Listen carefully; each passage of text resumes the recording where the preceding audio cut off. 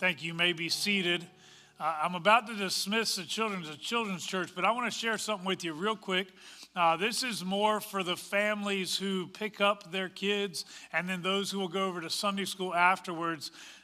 We are in the process of doing some renovations, and as a result of that, today the children's ministry will not be meeting in their normal room. Instead, they're meeting on the opposite side of the Family Life Center in the room that is directly beside our dining room. We are in the process of replacing the flooring, and we have cleared everything out of our children's ministry room except the carpet, which will be cleared out this week. But that being said, we've had to make some adjustments for today only. So if there are kids that are going, just be aware that they will be in the room next door or on the other side of the building. So just wanted to share that with you now. I see kids in the hallway, so they're waiting on you, I guess. It is a blessing to be able to share with you. And by the way, I really am excited about the flooring changes that are taking place. Very grateful for those who have already stepped up to help make that happen. And I do believe that it's going to be beautiful when it's done. We are going to have all new flooring throughout the Family Life Center with the exception of the gym because that already has a nice floor in there. So if you have not been over there, you need to go by and look in the dining room. We have already completed that, and you will be able to see some of what it will look like throughout the rest of the building. So it is a blessing to be able to share with you this morning, but for some of us, worship doesn't begin on Sunday morning. Last night, I had the privilege of joining with a group of high school students, mostly from our local public high school, for a time of worship. They gathered around a bonfire over at the Potter's Place last night, singing songs of worship, reading the Word, and praying for one another. As we worship together, I couldn't help but think about the spirit of revival that has taken place on college campuses across the country. I have heard so many people praying that God would allow the same revival spirit to fall upon other college campuses the way it has in Asbury, Kentucky. And I certainly long for the same thing to take place. But the thought that went through my mind last night was, why stop with college campuses? What if a simple act of worship among a group of teenagers surrounding a bonfire could turn into a type of great awakening in this community? What if their school were changed simply because the Holy Spirit showed up and moved in an incredible way? But why stop there? What would happen if the Spirit of God showed up here at church among any or many of our other ministries? Can you imagine a BYF luncheon? That's our senior group. Can you imagine a BYF luncheon that was suddenly overtaken with a spirit of revival? Or a Sunday school class or a board meeting where the Spirit began to convict hearts of those in the room. There was confession and repentance and worship and a desire to never leave this place. You see, where the Spirit of the Lord is, there is freedom. But there is also the power to transform lives and to redeem those who are lost. I'm reminded of the story of the feeding of the 5,000 that I talked about last Sunday just in passing. Remember, we talked about the fact that when Jesus finished feeding the 5,000, he then went off to pray. But before that, Jesus took a little boy's lunch. Well, the little boy offered it. Jesus didn't just take it. That would have been ugly. Jesus took this little boy's lunch, 5 loaves of bread and 2 fish, probably something that his mother had sent him with in hopes of being able to sell it to those in the crowd that day. Jesus takes the bread and the fish and he multiplies it to feed thousands of people. And then afterwards, they pick up enough scraps to be able to fill 12 baskets full. I've often wondered at Mom's response when the little boy returned home with 12 baskets full of fish and bread. I've joked that she probably sent him with much more than 5 loaves of bread the next day and fish. But that's probably not true. If anything, she would have gone with her son that next day, as he wouldn't have been able to stop talking about what had taken place. You see, the Spirit of the Lord was present. In fact, his physical body, the body of Jesus, was present. And the result was that God was doing a great and mighty work. There would have been an eagerness from among the people to hear and to receive what the Lord had for them.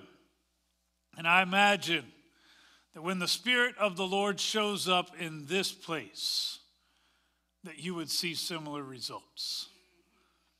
I imagine that there wouldn't be enough room to meet the needs of the people that would come. We would see miraculous answers to prayer. We would see people confessing their sins and turning from that sin. We would see people being set free from all kinds of addictions and bondage to various types of sin. Oh, how I pray for that kind of move of the Lord today. In fact, I know I'm still early in the message today, but I want to take a moment and pray with you this morning. If you would, please bow your heads with me. Father, I thank you for your willingness to meet with us today. In fact, I pray that you would pour out your Spirit on us now.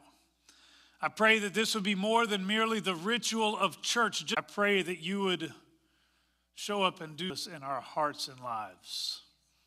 I pray that in the moments ahead, you would open up the scriptures to us in such a way that we cannot leave here the same way that we came.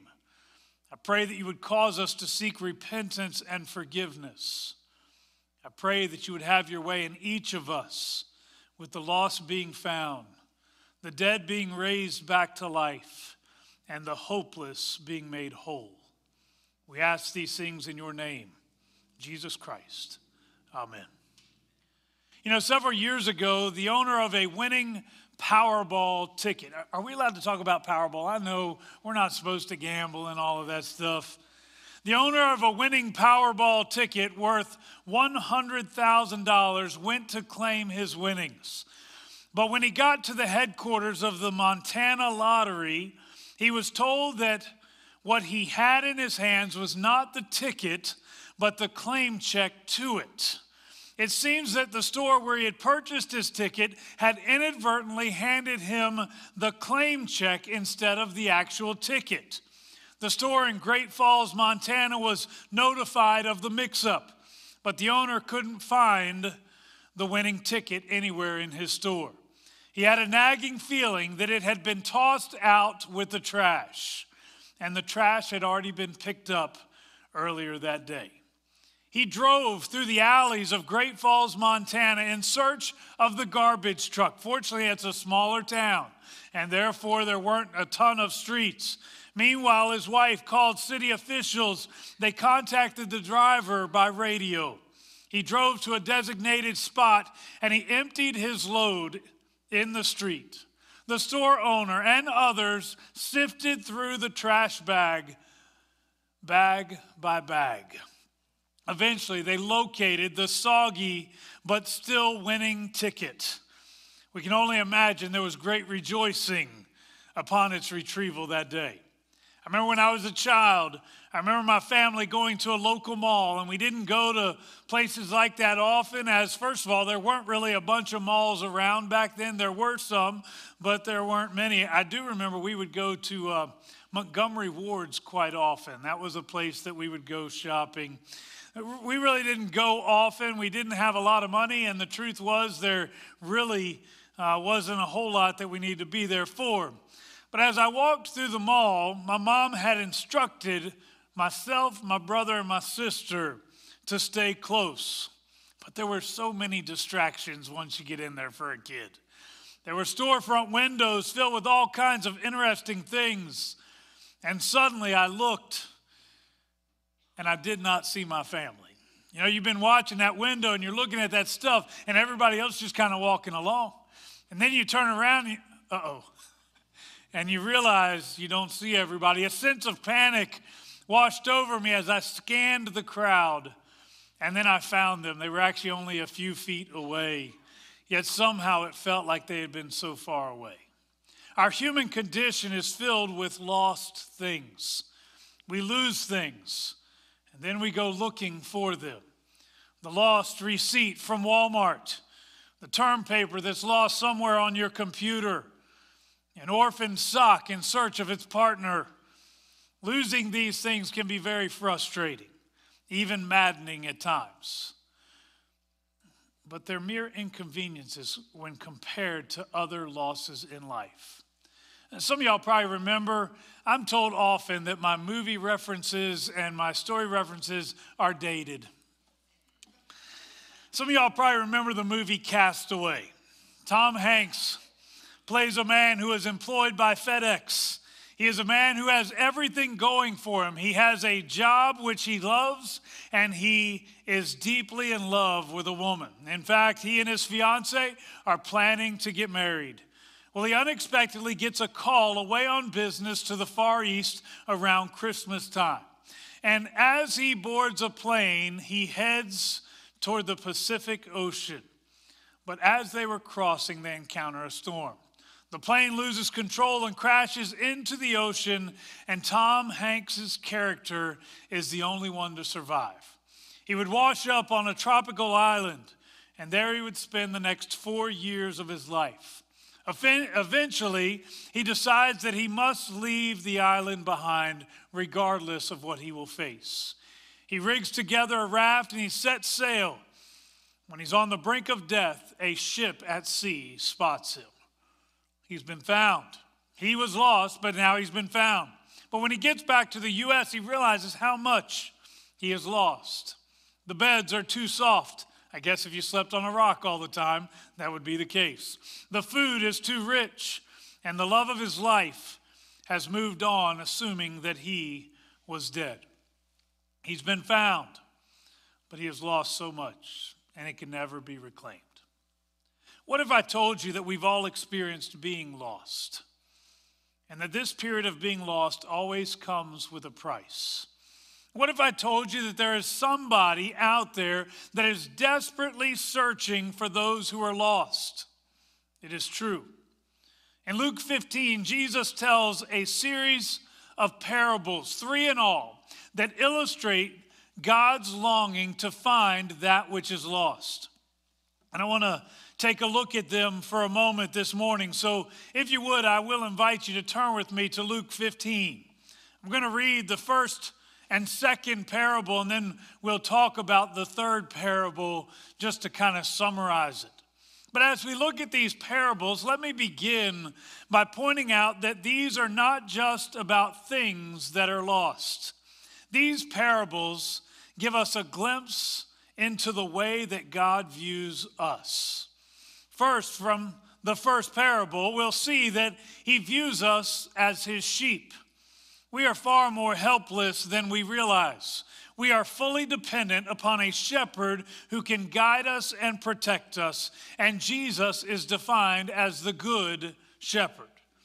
In the second parable, we'll see that we are viewed as his prized, valuable possession. In other words, we are important to him. How many of us have ever wondered if anyone cared for us? How many of us have seen ourselves as damaged goods, maybe because of our own poor choices that we've made, or maybe because of what we've been through? Well, in spite of all of that, God looks upon us and he says, "You are my prized possessions." In fact, he values you enough that he would give up everything so that you could be made right with him. In other words, you must be pretty important to him. Finally, in our last parable, we'll see that God views us as his own children, his sons and daughters. We are created in his image, and although sin has separated mankind from the Lord, he longs for us to be brought back into a right family relationship. In fact, as those who have surrendered their lives to Jesus Christ, we are adopted into the family, and we are now full recipients of what comes with the family name. We are joint heirs with Jesus, looking forward to our eternal reward. In all three of these examples today, we'll see that we are cared for, we are valued, and we are loved. I wonder who needs to hear that today. In spite of all our craziness, our foolishness, and our brokenness, God loves each of us. God loves you. Let's get to the passage this morning. Again, I'm reading from Luke chapter 15. I'll begin the reading in verse 1 as we look at the parable of the lost sheep. This is what it says. Now the tax collectors and sinners were all gathering around to hear Jesus. But the Pharisees and the teachers of the law muttered, "This man welcomes sinners and eats with them." Then Jesus told them this parable. Suppose one of you has 100 sheep and loses one of them. Doesn't he leave the 99 in the open country and go after the lost sheep until he finds it? And when he finds it, he joyfully puts it on his shoulders and he goes home. Then he calls his friends and neighbors together and says, "Rejoice with me, I have found my lost sheep." I tell you that in the same way there will be more rejoicing in heaven over one sinner who repents than over 99 righteous persons who do not need to repent. Let me go ahead and add the second parable just because it's only 3 verses. Beginning in verse 8, it says, "Or suppose a woman has 10 silver coins and loses one. Doesn't she light a lamp, sweep the house, and search carefully until she finds it? And when she finds it, she calls her friends and neighbors together and says, 'Rejoice with me, I have found my lost coin.'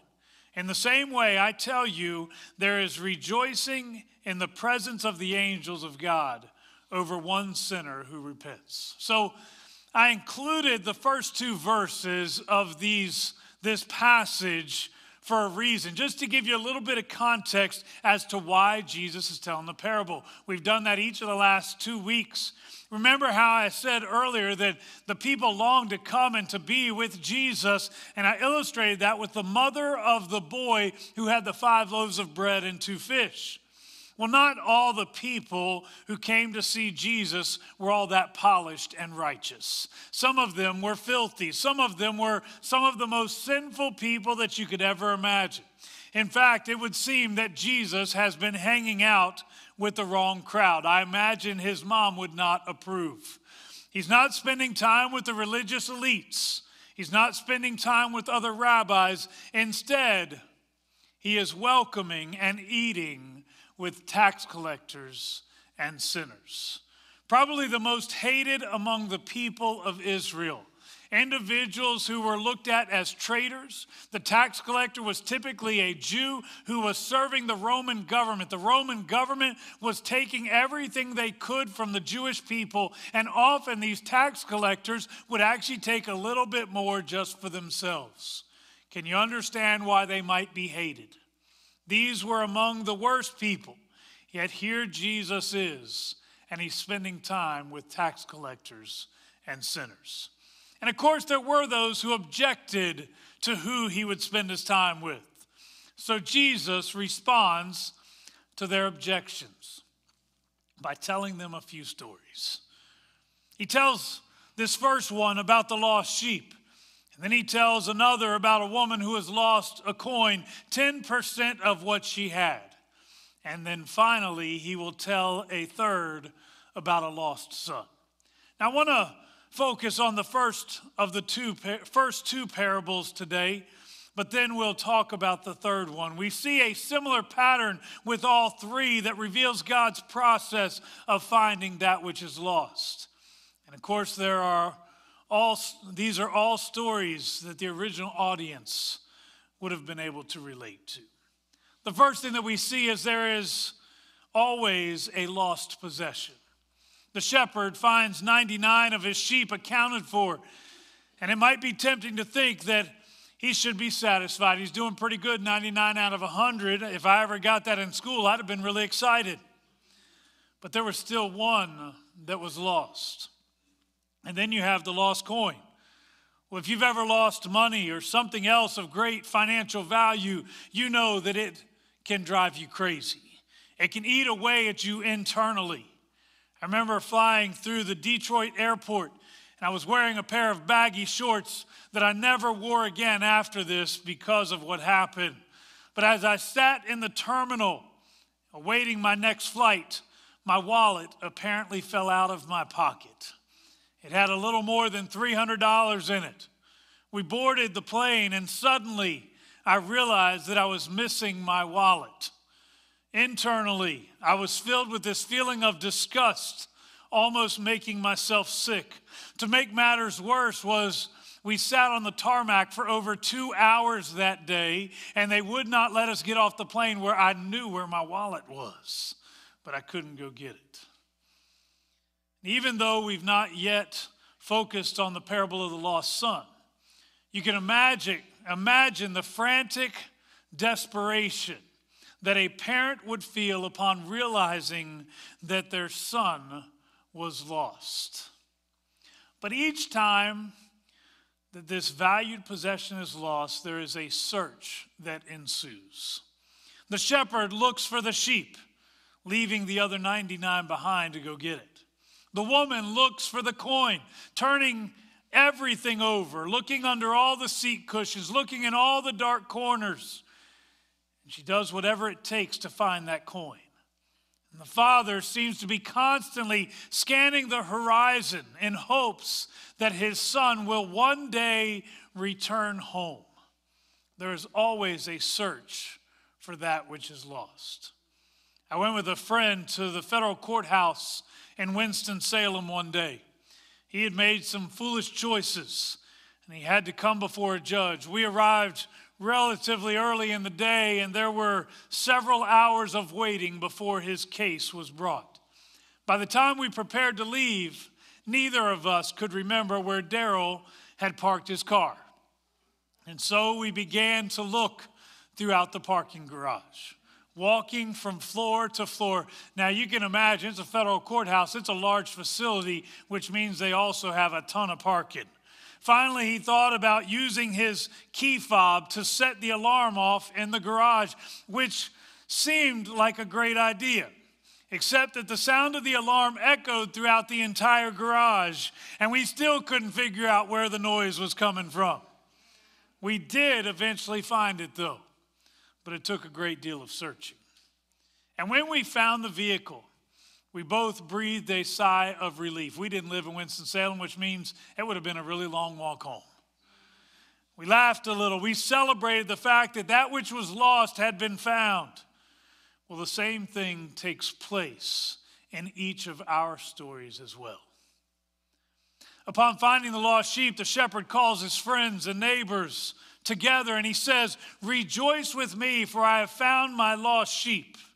And likewise, upon finding her lost coin, we're told that the woman calls her friends and neighbors together and says, "Rejoice with me, I have found my lost coin." And even in the story of the prodigal son, we are told that the father throws a great feast to celebrate the return of his lost son. Well, I want you to know that according to this chapter, there is great rejoicing in heaven. There is great rejoicing in the presence of the angels over one sinner who has moved from being lost to found.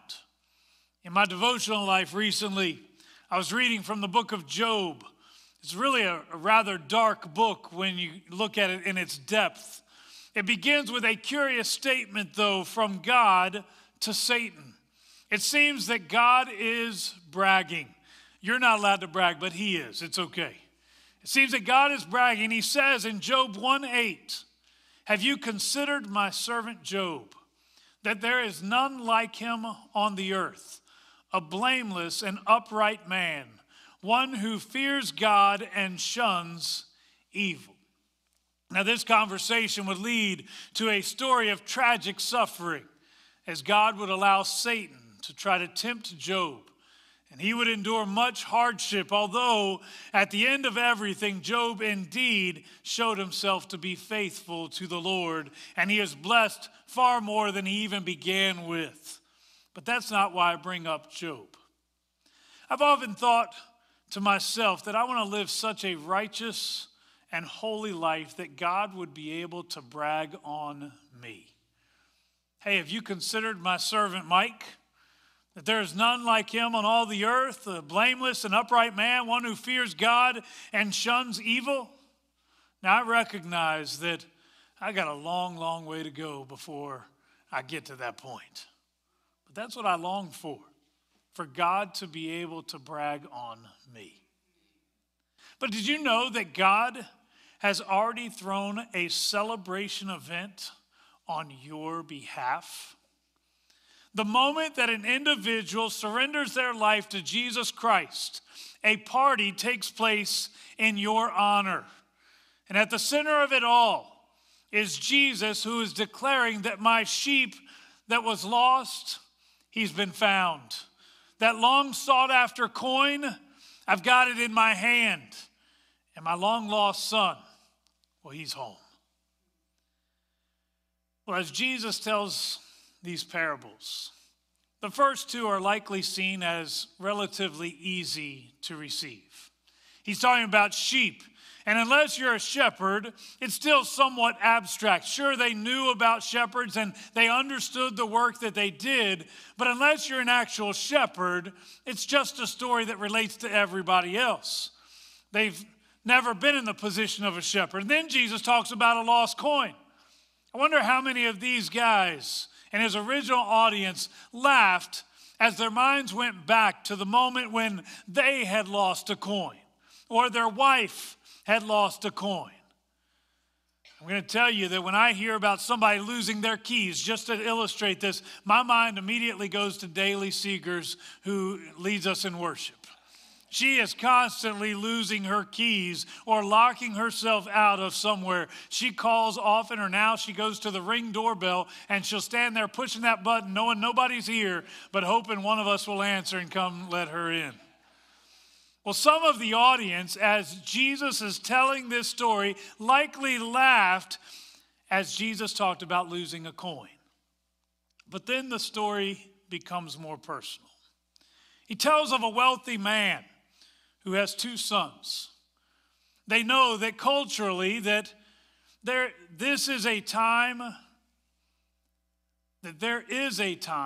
that these two young men will benefit from their father's wealth. By the way, they've been benefiting from their father's wealth. But there's coming a day where dad will pass away. And when he does, they both will receive a share of his wealth. But one of the sons doesn't want to wait until someday comes. And so he asks for his share of the inheritance. Now, this would have been a very personal request, and not just because of the financial side of it. In fact, there are other ideas that are hidden within his request. Indirectly, for example, what this son is saying is that I'm ready to go and live my life apart from you.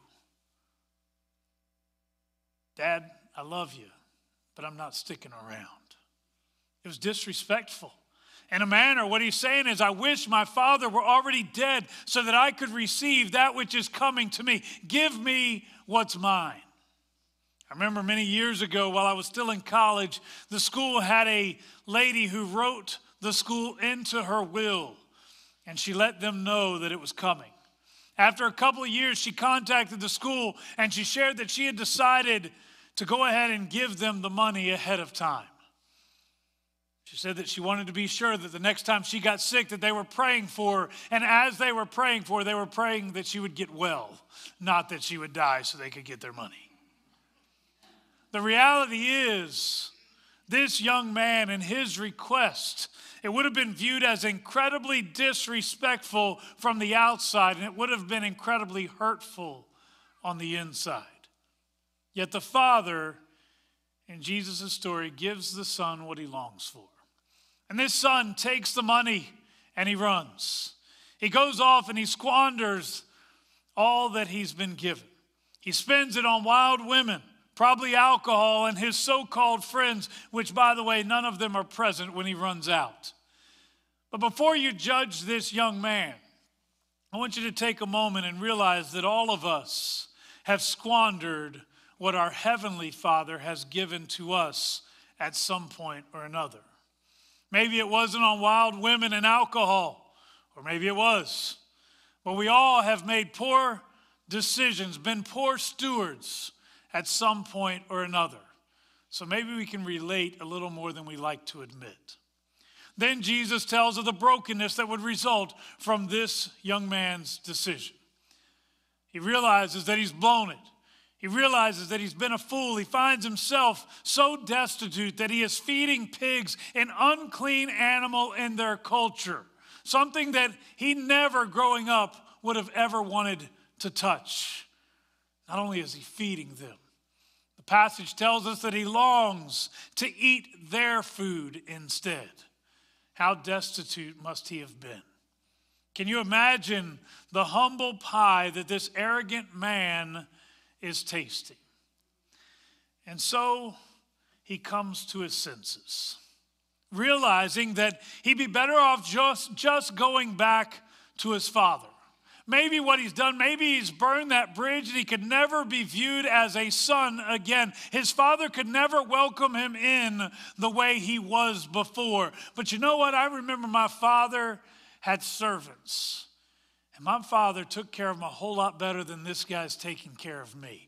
I'm feeding this guy's pigs and I'm starving to death to the point that I'm trying to eat the pig's food. Man, I'd be better off if I just went back and served my father. And so, with his head down in shame and embarrassment, he begins that journey back to home. But there is another side to this story that is so often neglected. We've heard of what's going on in the mind of this young man. We've heard of his great awakening moment when he realizes that he needs to return to his father, when he recognizes that all the decisions that he's made have not worked out the way that he had hoped. But what about the father? I want you to know that this father was continually grieved throughout this story. As a father, I can confirm that it broke his heart to even receive this request from his son. Give me my inheritance now so that I can go and enjoy it while I'm young. I picture the father thinking to himself, wait, you're leaving me? And then the son departs. And you can't help but imagine that the father prayed constantly for his son. How many of us have prayed for our children that God would protect them, that God would bring them back safely to us, that God would help them to make the right decisions, the things that we've taught them would stick with them? He prayed for his son. He would have worried over where he was, who he was with, and what he was doing. And as time passed, the sense of brokenness would have only continued to grow. Oh, sure, he probably, after a while, you don't notice it. He doesn't show it as much, but his heart was heavy for the son. In fact, it probably would have just become a part of who he was. You say, well, how do you know that this father was broken over what's taken place? Listen to the words of Luke 15, verse 20. The son is on the journey. He's on his way back. And as he is coming, it says, but while he was still a long way off. You picture him, he has just come over the horizon. While he was still a long way off, his father saw him and was filled with compassion for him. He ran to his son, threw his arms around him, and kissed him. While he was a long way off. This father was not just merely going about his business as if his son did not exist. This father was brokenhearted over the absence of his son. It would seem that he is scanning the horizon, longing for this son to return. He's not okay with his son being lost. Now, to the original audience that Jesus speaks to, the father's response would have been hard to justify. The The Jewish culture was very much about people getting what they deserved. And certainly this young man deserved the wrath of a father. I almost picture them thinking to themselves as Jesus is telling this story, I bet he's about to get what he deserves. I bet the Father's going to let him have it now. This is going to be a good story. I like this one. But instead, he received the love and grace of a father. Dad decides to celebrate with a feast. He orders that they bring a fattened calf. Call everyone together. We're going to celebrate that my son which was lost has now come home. There's an interesting element to this. I mean, there's a great celebration. You know, if there's a party, people are going to come. If there's food, people are going to come. They're rejoicing over this. It's a great moment. But not everybody celebrates on this joyous occasion. According to the story, we're told that the older brother, the one who has remained faithful, who has stayed home and done everything that he is supposed to have done throughout the years, he is furious about the celebration. In fact, as the father goes out to talk with this older son, verse 30 tells us that the son says, but when this son of yours, talking about his brother, when this son of yours who has squandered your property with prostitutes comes home, you kill the fattened calf for him. Now there are so many things that are hidden within this verse. First, we see the bitterness of this older brother. And it's so great that he cannot even bring himself to refer to the wayward brother as his brother. He is defined as this son of yours. In other words, I don't even want to be associated with him. This is your responsibility, not mine. More than that, I want you to notice that this older brother is so focused on the sin of his younger brother that he cannot rejoice over what has taken place. I guess it's kind of like the religious leaders who objected to Jesus eating with tax collectors and sinners. They should have rejoiced over it, but instead they are bitter over it. Let me suggest that the vast majority of people will rejoice over a sinner who repents. There will always be some who do not. And I regret to inform you that often the ones who do not rejoice are the ones who have been in church for a long, long time. We look and we think of ourselves as we're righteous and we're faithful and we've done the things that we're supposed to do. And now you come in later in life after you've done all these things and now you want the same grace that everybody else gets. Well, that doesn't seem fair. And what happens is we forget that we were recipients of that grace as well. All of these religious individuals that were confronting Jesus, who were complaining because he's with the tax collectors and sinners, all of them were just as dependent on grace as any tax collector and sinner. The reality is we are all dependent on God's grace. I'll tell you the truth, there is great reason to rejoice over one sinner who repents. And there is rejoicing in heaven, but there ought to be rejoicing in the house of the Lord.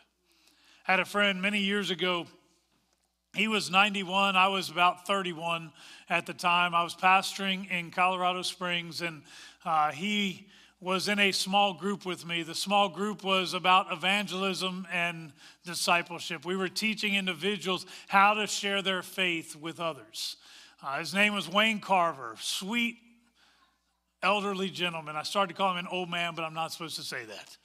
A sweet elderly gentleman. And we worked our way around the room that first night of our meeting, and the youngest individual in our group was 14 years old, and he was the oldest at 91. And I asked each of them to share why they were participating in an evangelism class. And I remember his answer so clearly. He said, I have family members who do not yet know Jesus Christ. And I want to do whatever it takes to reach them. He said, if taking this class will enable me to be able to share with them the love of Jesus, I want to do it.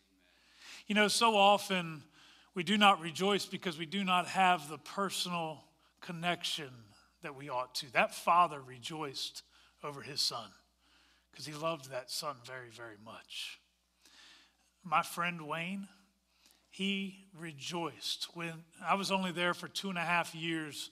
I will tell you, that small group was right at the beginning of my time there. When I left, his children, his grandchildren, and his great-grandchildren were all actively involved in the ministry of the church. Started with his daughter, then she brought a husband, then she brought her kids, and then they brought the grandkids. Do you know what happens when something like that takes place? We rejoice. We don't look and say, well, I can't believe that they're getting away with that. They got away with all this sin and now they get the same grace. No, we rejoice over it. A sinner that was lost, a son that was lost, a coin that was lost, a sheep that was lost. It has been found, and we have a reason to celebrate. I don't know the sins that have enslaved you. But what I do know is that those who have been lost, regardless of how big or how small it may have been, those who have been lost need to be found. And I want you to know Jesus is searching for you. And he desires to have you be made right with him. I will tell you, maybe there are others that won't rejoice, but I will. If an individual's, I'll tell you, I have had some of the greatest opportunities to celebrate with the church. And it's not at baptisms, even though baptisms are awesome. I love baptizing because it symbolizes something else. It's not baby dedications. It's not funerals. It's not weddings. The greatest joy for me is when an individual actually surrenders their life to Jesus Christ and they receive the forgiveness of sins. And suddenly it clicks in their heart and in their minds and they realize I was lost, but now I'm found. I believe today that God still desires to reach those who are lost. My hope is that you are not lost, but that you are ready. But if you are lost, I want you to know that you can be found today. If you would bow your heads with me. Father, as we come before you today, first of all, we rejoice over the salvation that has been made available to each of us. Lord, I pray for each individual in this room today that truly we would know your grace. If there be one here that is lost, that maybe they've been living a life that does not measure up with what you desire for them. They put on the look and Sunday morning they appear to be just like everybody else, but they know that it is sin that is dominating their life. I pray right now through your grace that you would forgive them of their sin. Cleanse them from all unrighteousness. Lord, I pray that they would move from being lost to being found. Father, I pray right now that forgiveness would be what dominates their lives. Father, I pray for our family members, our friends, our loved ones who do not yet know you as their personal Savior. We know that those who are lost are destined for an eternity in hell unless they be found. And we pray today that you would do whatever it takes to bring our loved ones into a right relationship with you, that they may move from being lost to being found. Father, I pray today that you would use us along the way, much like my friend Wayne Carver. I pray that you would use us to go out of the way to share the good news of Jesus Christ with others, that they may be found. Father, I pray for a great outpouring of your Spirit. Lord, we've talked this morning about the Holy Spirit's presence. And when the Spirit is present and when the Lord is working in our midst, Lord, that we cannot keep quiet. Lord, let us be like the boy who returned home with 12 baskets full of fish and bread, who probably couldn't keep quiet about what the Lord had done. Lord, I pray that you would move in us in such a mighty way that we would be forced to celebrate, knowing that, man, there's a whole world of people that needs the same thing that we received. Father, I pray today for your anointing and your blessing to fall upon us. Lord, I pray that every individual in this room would be used by you to help someone else be found. In Jesus' name we pray. Amen. It is a blessing to be able to share with you this morning, and I hope that you will take this message to heart, this story of the lost and found, the 3 stories of the lost and found. Man, who might God use you to reach this week? I believe he wants to. Such a blessing having you today. Thank you, and go in peace.